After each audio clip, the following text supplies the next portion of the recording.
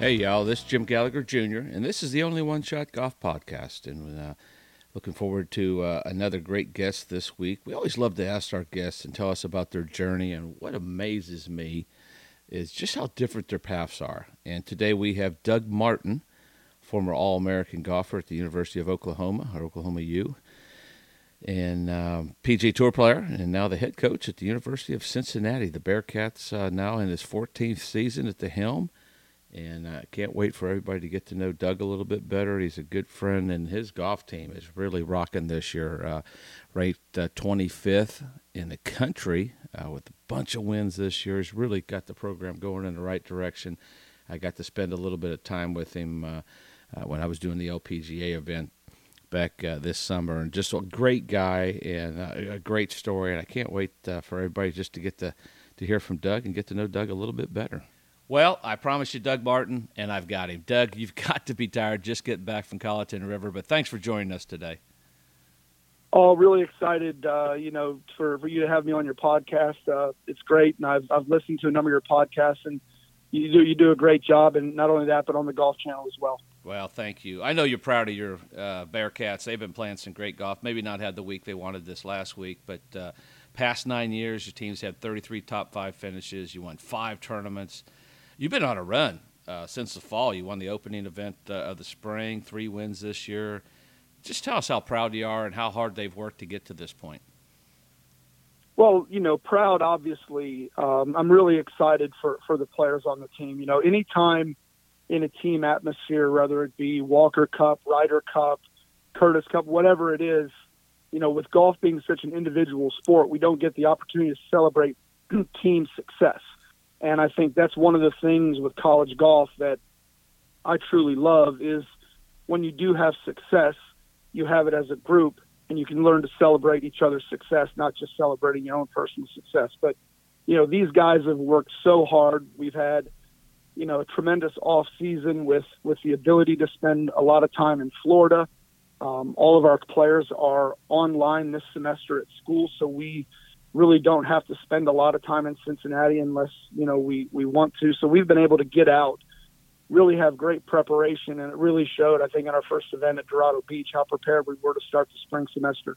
Well, you mentioned something that I've always been interested in, and we both have played at that level, individual. And to be great individually, you have to be very selfish, obviously.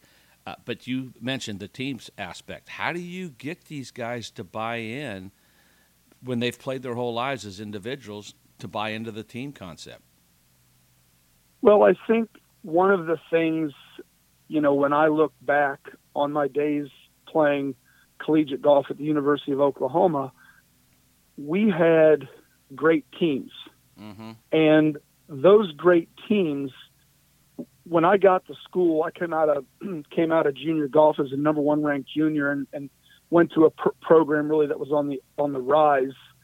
And I got in there, and there was Todd Hamilton and Grant Wade and Jimmy Begwin. Well, those guys beat my brains in when I first got there. And as a player, you have to make the choice, well, do I want to get better, or do I just want to let these guys keep beating me? And I think that's one of the things that I emphasize in our program to all of the players is you have to learn from your fellow teammates. Mm-hmm. So right there, you're already a team because you're learning from other players. It's just like you and I when we were on the PGA Tour. We had to learn from other players that we played with and how they did things so we could develop our own personal games. And I think in this team environment, we have one senior currently who is a great example and role model for our young players on how he prepares. He never leaves a stone unturned in preparing for a golf tournament.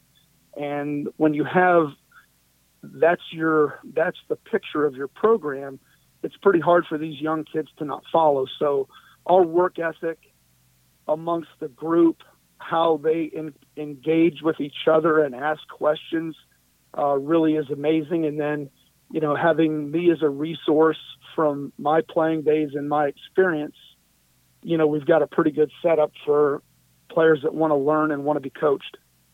You answered the question, how do you tell a freshman that's sitting at home that, hang in there, and you pretty much answered that. You watch the other players, you learn from those guys at Veterans, but you mentioned number one junior, number one amateur. And a lot of parents and a lot of kids that listen to my podcast like to know about the recruiting process. What was yours like, and what advice do you have for those kids that are going through that maybe right now?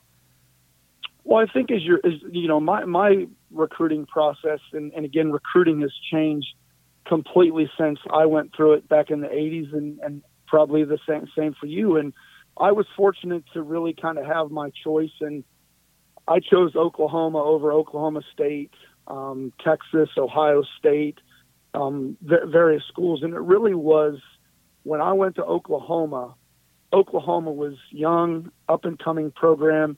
Really, Andrew McGee was the first real great player to come from there. Greg Turner, who was a foreigner, a couple other guys that had great careers. But if I went to a Texas, Ohio State, some other place like that, I was just going to be another name on the wall.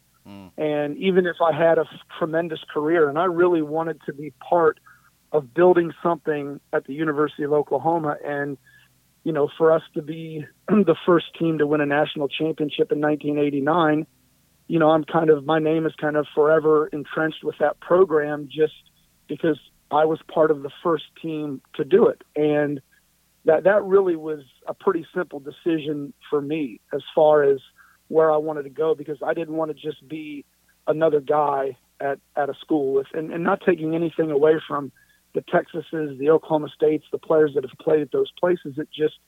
I wanted something different.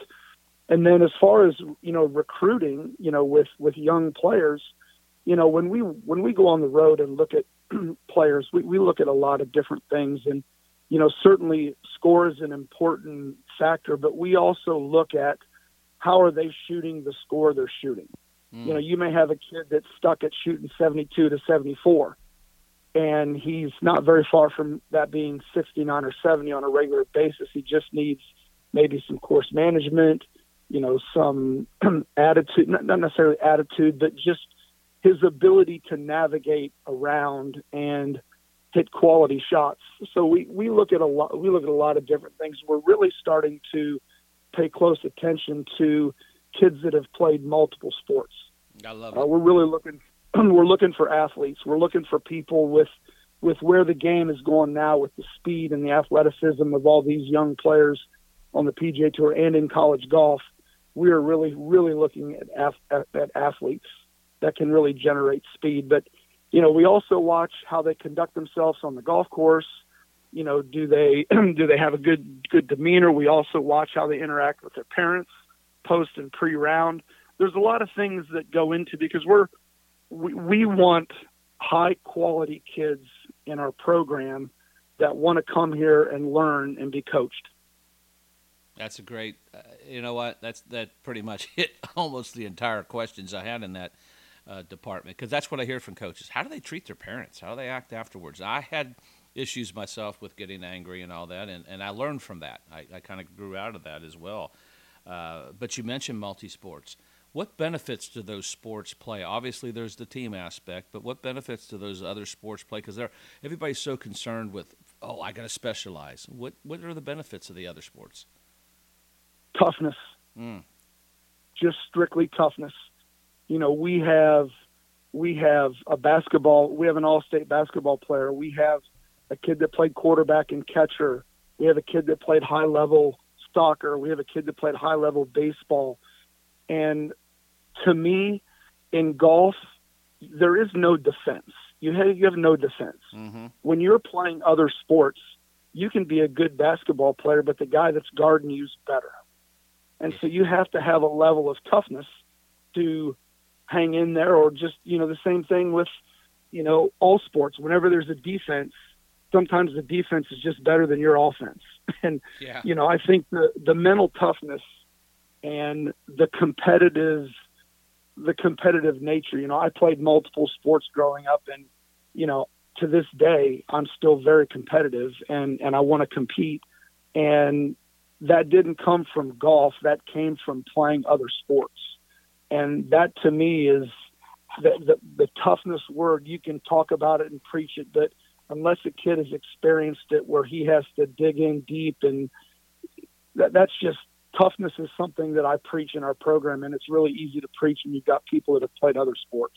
Is that what helped you when you got to OU? Because it's no, hey, the wind blows. It blows, and it blows, and it keeps blowing, and it's cold. Is that what you tell your? Is that what you look for? It was one of those deals where when I first got there, and I played like the first week to 10 days, and I was watching Hamilton and Waite and some other guys hit these shots in the wind, and I'm like, I don't have that. And how do I learn this?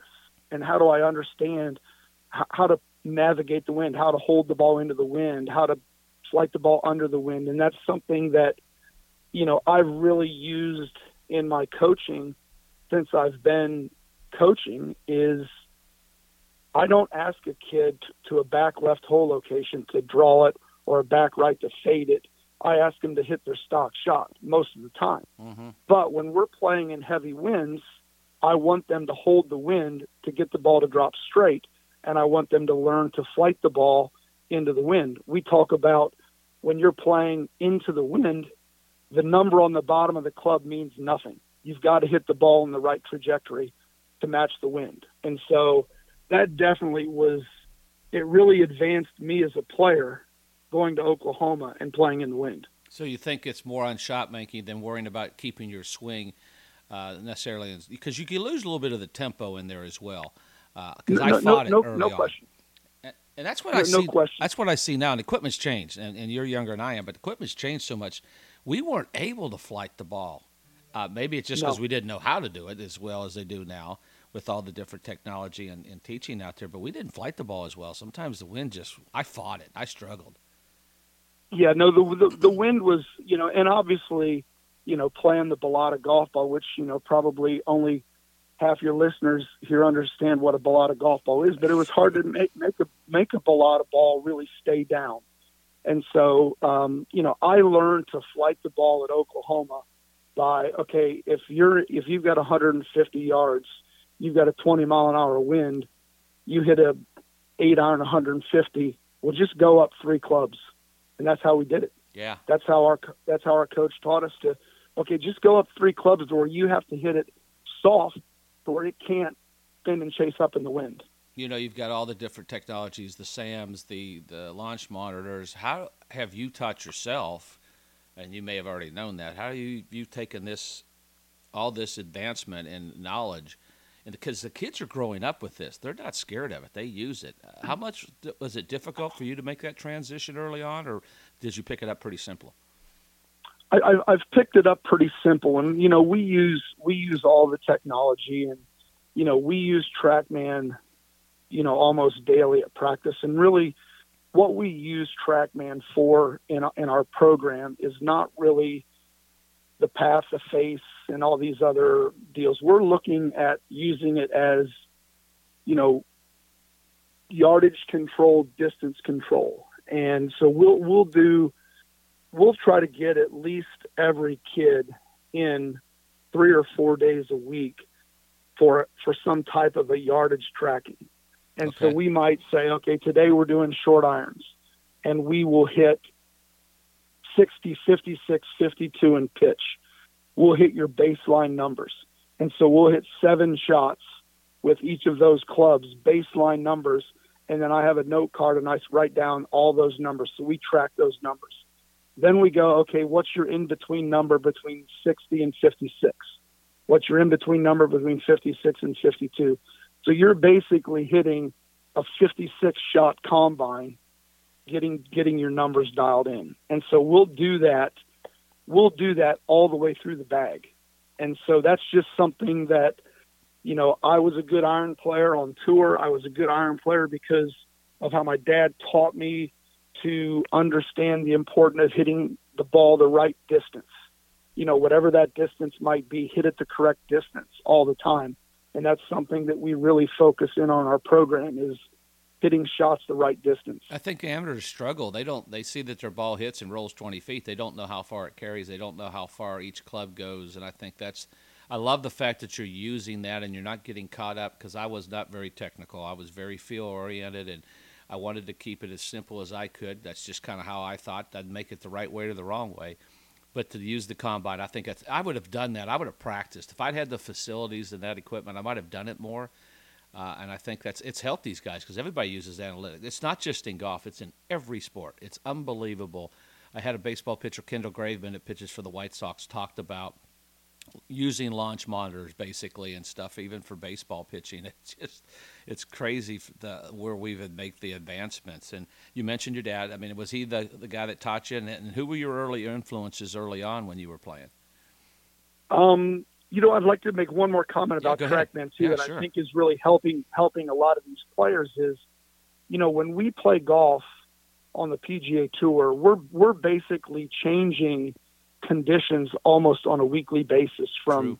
humidity and then to have that TrackMan and to be able to set that TrackMan to whatever elevation, whatever temperature you want. These guys are getting dialed in every week. And so I think that's something that is really, I would have loved to have that when I was playing on tour, to where I could track my numbers every single week. When we used to play out at Castle Pines, mm-hmm. that was like a new world that you went into when you went out there and played. But, back to the question about, my father really got me started in the game. He was a multi-sport player collegiately, really good athlete, learned the game of golf in college, really wanted, started me really just to have someone to play golf with. And, we developed a relationship over the course of time. Not only was he my golf coach, he was also my basketball coach in high school. And so, really to, have a coach you really was great. And, one of the things that, I praised my father about was when I was growing up playing junior golf, he was hard on me in the correct way of my work ethic, my discipline, being prepared for tournaments.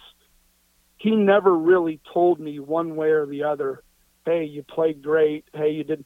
When I won the U.S. Junior, I remember it vividly. He just said, congrats on a great week. He always allowed me to evaluate myself as a player. And he never was, the only time he ever got after me was when my conduct was inappropriate. And what more could you ask for from a father who, really just allowed me to, become the player I wanted to become, because he knew, that was something that was important to me, and I didn't need, someone beating me down or this, that, and the other. And he did a great job of that, and did the same thing for me in basketball. It was a great, I remember a couple of games in basketball where, I was having career nights, and I played on great teams for him. And I remember one night I'd scored 25 or 27 through three quarters and hit my first two shots in the fourth quarter. And I see my sub coming over for me, and I come out and I said, what are you doing? He goes, you've scored enough tonight. I'm like, there you go. Yeah, you can't check yourself back in. No, you can't check myself back in. But no, he was a great mentor. He still follows our program really close. He was actually out this past week at Colleton River and got to spend some time with him. And, truly has been an inspiration to a lot of young kids through his high school basketball program when he was coaching. I think you mentioned it because he was able to separate dad and coach. Because sometimes I know with my dad teaching Jeff and Jackie and I, being the instructor, it was, is he getting on to me about me as his son, or is he getting on to me about, or is he, it was always a tricky thing. He didn't have trouble with it. I sometimes maybe struggled with that, but they had the right mentality. They wanted you, like, I think the best thing he said, he kept you in line when your behavior got out. Everything else was there. He wanted you to keep working hard and all that. And one of my favorite stories about him when I was playing basketball for him. So we played fall golf in Ohio, and so after the high school golf season, I had to take my visits to decide where I wanted to go play college golf. Well, we were the number 2 ranked basketball team in the state of Ohio, and I missed like 4 practices and 2 scrimmages, and I was the starting point guard for my sophomore and junior year. I went scouting with him, watched all the games. I knew the teams we played as good or better than he did, just because I watched. And so I take all these visits and miss these practices and stuff. He calls me in his office like 3 or 4 days before the first game, and he goes, I can't justifiably start you the first 7 games. And I was like, what do you mean I'm your starting point guard? And he goes, you've missed great scrimmages and practices. And boy, that was really hard pill for me to swallow. And as I look back on it, it taught me so much. At the time, I didn't see the logic in it, but and the reason it was 7 games is we played 7 games before Christmas break, and then we basically started the second, 2/3 of our season. And so it was an unbelievable lesson, a lesson that I'm very grateful for and thankful for now. But at the time, when you talk about building toughness, that built tremendous toughness in me to understand that, there were other guys at practice working their ass off. Yeah. And I wasn't there. And he had to reward those guys that were working hard. And that's just the type of coach that he was. It might be an OU thing, but it was a very similar story with Ryan Hibble, who's now the current coach at OU. Yep. Played at Georgia. I think he's like you, the number 1 junior ranked player, made a junior Ryder Cup team, started on both sides of the ball in football. Dad was the coach. He skipped the junior Ryder Cup. He said, Jim, I was going to let down everybody on my team. And I was like, wow. That's what makes you two guys such great coaches right there. That kind of situation where you understand the team concept. It was a little tougher lesson maybe for you, but I was amazed when I heard that story. And that right there just brought back that story, and he's in one of my previous podcasts. So it's amazing to be able to do that. It was a hard lesson learned. You understood the concept. There are other people and consequences and we always say that the decisions you make today could affect future things and opportunities in life. And I think that was one of those lessons. And he understood the team concept. They put the time in, and you hadn't. No doubt. And that was a tough lesson. I guarantee you that was a tough one to. Oh, it was brutal. It was brutal. We're bouncing around a little bit, but I love that because it's conversational. You mentioned different conditions, and I've noticed now because you all have the 50. You have to win 50%. What goes into scheduling as far as going, like you said, you went to South Carolina, you've been to Puerto Rico, you go out west. A lot of coaches now, because the regionals are everywhere, make up their schedules to get used to different grasses, different conditions. Are you using that when you make your schedule for your team? Well, when I start and I look at the schedule, I really, number one, my objective for all of my players is if they want to play professional golf when they leave here, I want to have prepared them. And that's playing in all different types of grasses, weather, all different environments. That's the first thing. The second thing is I want to play in good fields every week. I want my players to see other great players. And I want to see them playing with them having the opportunity to play with the best teams, the best players, because they're still in a learning phase. And, I tell the story to the guys all the time. I retired from playing professional golf at 34, and at age 34, I was still learning. The minute I stopped learning is the minute people were going to race past me.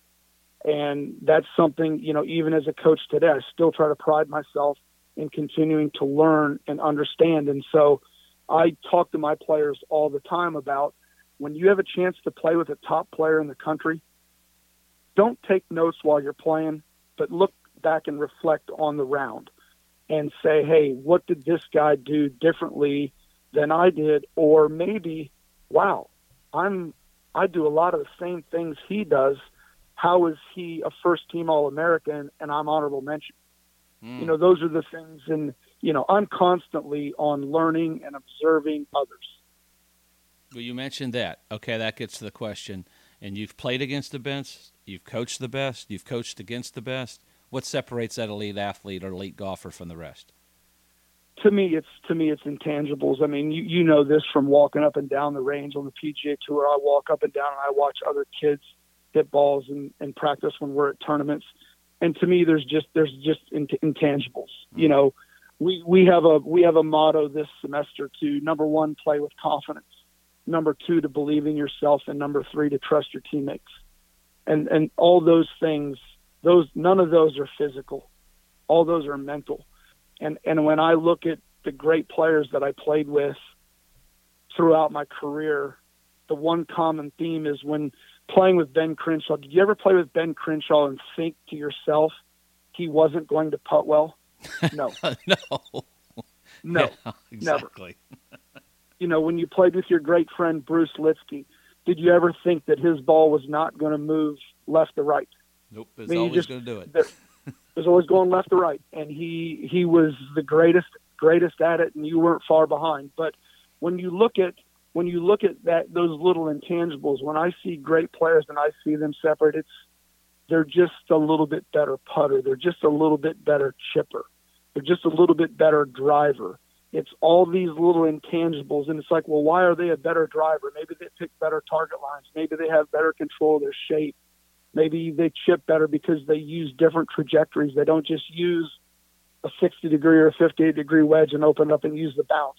So to me, it's the little things, but when it gets right down to it, it's that self-belief and trust that you have in yourself. It also gets back to toughness and that inner Yep, drive to absolutely. beat your brains out. And Yep. That's the truth. I played against Bruce at Colonial, and we're best friends, and we're coming down those last 4 or 5 holes, but he was trying to whoop my fanny, and he did. Yep. And I didn't let him not win. I mean, I was trying to win too. And I know it probably wasn't easy because he was kind of my mentor, but hey, he was trying to beat me as much as I was trying to. People always ask, well, what happened if your brother, Jeff, and you were in the final group to win going down that final hole? I said, he better make birdie. And I don't mean it in a cocky way. It's just like, I'm trying to, he's trying to beat me and I'm trying to beat him. I mean, that's a fact. That is a fact. So tell us about your pro career. Like you said, you retired early. I had some injuries. Is there, when you look back at it, what are some of the things you're proud of and what you accomplished there on the PGA Tour and some of those experiences? Well, I think, number one, it's so difficult to get there. That's the first thing. The second thing is the experiences I had. I never won. I lost in a playoff to Vijay Singh at Westchester. The thing when I look back, and again, this is my dad, planting seeds in my head. He goes, it's not going to be the tournaments you won or the tournaments you played in as much as you remember, but it'll be the people that you met along the way. And I look back and think, man, the people that, number one, I had an opportunity to play with, that I idolized and looked up to when I was growing up, the places that we traveled and played, and you go to a new course each week, and that's the best condition that course is going to be in that week for the entire year. All of the volunteers, everything that went into making a PGA Tour event go were the things that I look back and reflect on and think, man, I was really lucky to have this experience. And, those days were days that I cherish. I miss terribly competing, but I probably wouldn't trade any of it for what I'm doing now because I really love coaching. I really love the kids on my team, and I really love investing time and energy to help them reach their goals. Yeah, you're impacting people's lives. I think that's exactly. You mentioned Ben Crenshaw. Who were other guys that you mentioned? People you idolized. Who were other guys you got paired with? And obviously I played some with you, and I always just enjoyed, the speed and how you played with, an up-tempo game. You weren't one of those guys that analyzed it and overthought. You just really stepped up. You knew what you were going to do and hit it. Freddie Couples, Davis Love, Ernie Els, kind of all those guys that I played with and idolized, playing with Jack Nicklaus, playing with Arnold Palmer, all of those things to me, just a kid from a small town, who would have ever thought that's what you would be doing and have the opportunity to do that. So you mentioned Ohio. How about playing with Jack Nicklaus? Yeah. Tell us that the first time where you just, I almost couldn't even breathe. I just couldn't. I really couldn't. I really didn't even know what to say. It was actually really kind of a casual type deal. I was playing with a friend at Muirfield, and we were both friends with his son, Gary. Mm-hmm. And Jack just happened to be at Muirfield at that time. And we just first went out and played, a casual nine holes. I had just recently won the U.S. Junior qualifier that was at Muirfield, and so he was aware of me, and so that was kind of cool. But just looking at him and how he handled his business and how he went about things, and there was just a lot there to learn. But I do have a great Nicklaus story from recruiting. So when I was being recruited by Ohio State, he called my house to talk to me. Well, I happened to be at basketball practice, and this was when we actually had phones on the wall or phones on the desk. Not Kids in our don't hands. believe that exists. They don't believe that, and it was a rotary phone. It's a rotary phone at that. And so he calls the house. My sister answers the phone, and she goes, "Hello, Martins," and she goes, "Yeah, this is Jack Nicklaus calling. I'm looking for Doug." And my sister's like, "Yeah, right. And I'm Santa Claus." And he was like, "No, this is Jack Nicklaus." And my sister was like, "Well, he's at basketball practice. You have to call back at, this time or whatever." And so called back, and we actually relived the story when I got out on tour and had a chance to speak with him and get to know him even better. But what a great story. Oh, he had to laugh at that. Santa Claus. Yeah, absolutely. That's awesome. Yeah. That's so awesome. Yeah. You mentioned relationships and people you met. You were friends with Lou Holtz, and I mean, gosh, talk about a motivator and a great coach. What did you learn from him that maybe helped you with your coaching now? Well, I think, number one, I was very blessed to be in situations with Coach Holtz, from being in the locker room to team meetings and stuff like that. And, the number of things that I picked up from him. And I'll just give you, one, I went to, 30 or 40 Notre Dame games and was in the locker room before the game, after the game, on the sidelines, just, royal treatment. But the one thing that I do remember vividly is his first year at South Carolina. He went there and took over a program that was a mess. And I think his first year he didn't win a game.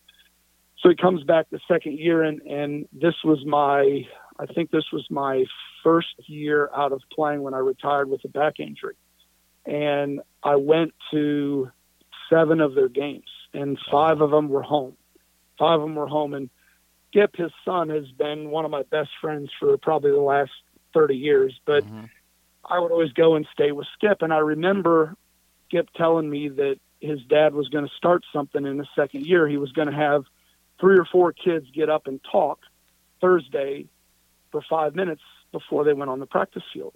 And really what they talked about was just their life and how they grew up and the difficulties that they had. And to hear these 2 or 3 kids, and I got to sit through 5 of those, and I damn nearly walked out of the room in tears, every meeting, because these kids were talking about the struggles that they had growing up, whether they, came from a low income family, but the stories were incredible. And what I watched was that team come together as one. And I think they ended up going 8-4, 9-3. They ended up beating Ohio State in the Outback Bowl. But just to see that come through, just because, number one, the players never took the time to get to know each other. True. And those little 5-minute deals that those kids got up and talked about really was an extremely powerful situation. And it also, at that particular time, I was going through man, I'm 34 years old. I'm coming into my prime on the PGA Tour. I have a back injury that really takes me out of the game. Whoa, me, man. I'm sitting through these. I'm like, listen, I have no problems. Yeah. And it really woke me up to realize, how about you look at this and be blessed that you just had 8 or 9 years playing golf on the PGA Tour, instead of looking at this like, whoa, me, blah, blah. And it really was a great message for me and really taught me a lot about myself. And so, how we kind of use that as our team is we're very close as a group in our program. And I teach our guys, I really talk to our guys, get to know the other guys on the team, not just as this teammate, but get to know this person and where they've come from, what they're doing, about their family. And so it's a big part of our deal. And I think that's the one thing Coach Holtz really taught me is family. and, But and trusting and loving each other. you said that the third part of what your goals or your words of wisdom for this season, it was trust your teammates, and that's right there at number Yep. 3. So that's no, Yep. what a great story. I remember my wife Sissy's mom was dying with cancer, and I remember the same thing. I'd lost my card. I'm playing a mini tour event, Deerfield Country Club, Madison, Mississippi, trying to hope I get paid and feeling sorry for myself. And here's this lady who had been fighting ovarian cancer, and I sat there and go, wow. Wake Yep. up, smell the Yep. roses, because you're missing the point. So the good Lord puts that on us sometimes and wakes us up, and it obviously was a wake up for both of us, and what a great learning experience for both of us. It impacted both. It sounds like it impacted you as well. So that's Yes. that was a great story. But you were so kind. With Tom Abbott and I were doing the LPGA event. We got to play Coldstream when we were covering that event in Cincinnati. What a treat. Tell us about where you guys get to play, a little bit about your facilities, and if you get to play that golf course, folks, it's unbelievably good. Yeah, we are blessed. We are blessed with Coldstream being our home course in Cincinnati, and truly, I look at it and saying if it had, maybe a couple hundred more yards to get to 7,500, it would be an unbelievable course on the PGA Tour. I still think even at 7,300, it would be a great test for the players. But I just think it requires, so many high quality approach shots into the greens with the way the greens are bunkered. Great driving course. It's a blessing for us to have that as a home facility, but we're in the process right now of doing an indoor facility about 2 miles from campus with 4 TrackMan simulators, about 3,000 square foot putting, a nutrition room, team meeting rooms and everything. So that's going to be a big addition to our program. That's going to be done June 1st. That helps big time. The northern schools, you look at Coach Small's done at Illinois, and that's how you. And you mentioned y'all were able to get out and go down to Florida, and you play outside. You're prepared.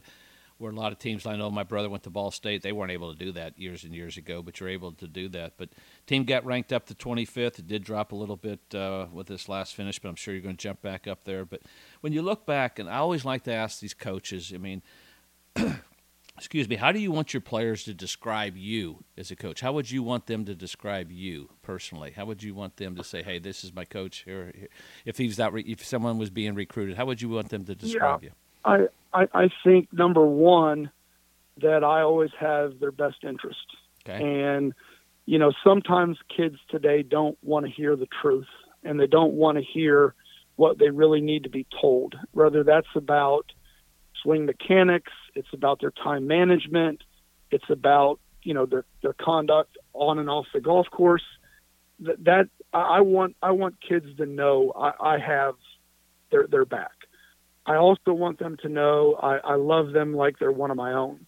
And that's a word that's thrown around a lot in our program is love. And we have to love one another. And, at Days Inn, we're out there playing for each other. And so, that's one thing that's been a big part of our program is our team unity, our team camaraderie is very high. Even the guys that aren't always traveling, they're very up in spirits, and they know that their time is coming. It's just be ready when your time is coming. But more than anything, I just want my players to understand how much I care for them and how much I really want the best for them, not only while they're here at school, but in their future. Well, that's well said, because I think when we look at instructors or coaches, sometimes kids just want to hear what they want to hear, not what they need to hear. And a great instructor, a great coach is telling, like you said, tells them the truth. Butch Harmon does that. Hey, here's the facts. Sometimes you need to hear what you need to hear, not what you want to hear. And I think that's a great way of separating. But what's up next for the Bearcats? Where are y'all playing next? And the rest so of we just finished up here in Colleton River.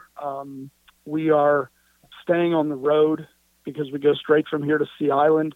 So we're going to practice a couple days here at Berkeley Hall in Bluffton, South Carolina. Then we're going to travel on Friday over to Sea Island and practice for 2 days over at Sea Island before we start next Monday in the Sea Island Intercollegiate. You guys are busy. Well, I appreciate you being with us. It's going to be fun. I'm going to see you at the NCAAs. I have a feeling y'all going to make it to Grayhawk. Yep. I really do. I think y'all have a really good shot at it. It sounds like the young team's learning quickly from you. as I like to say, if whether life or golf, you may have only one shot. You got to take advantage of it, and you got to make it count. And you have in all these guys' lives. Dougie, it was great catching up. I love the stories, and I appreciate you being with me today. Well, thank you, Jim. Thanks for having me on. And I think back to our days on tour together, and blessed, and what a great family and great family you've raised, and all the girls and boys. Just you've done a hell of a job. Well, thanks. You too. Love it. Love you, yep. And appreciate you being with us. All right, thanks. Just how good was that? That was awesome to have Doug Barton on there. Did a great job. What great advice. I mean, play with confidence. Believe in yourself. Trust your teammates. Great advice. That's their theme and their motto for this year. Bearcats are a team up and rising in the ranks. Watch out for them to make a run, maybe get the Greyhawk for the NCAAs. He's done an incredible job. And if you're wanting to have a good quality coach and you want to learn something, Doug Barton's the guy. Cincinnati can make it happen. So appreciate him being with us. Appreciate you all listening to us. And I appreciate Steve Azar for allowing us to use his music. You can find Steve at steveazar.com. And don't forget to get Only One Shot. That's by VJ Trolio. Still available at Amazon. Until next time, I'm Jim Gallagher Jr., and we'll talk to you then. What were you thinking on that play? Take a lap, and when you come back, maybe you'll do things my way. Let me tell you why I don't let things slide. If you can live through me, you can get through life. Around here, what I say goes. Out here, what I say goes. 'Cause I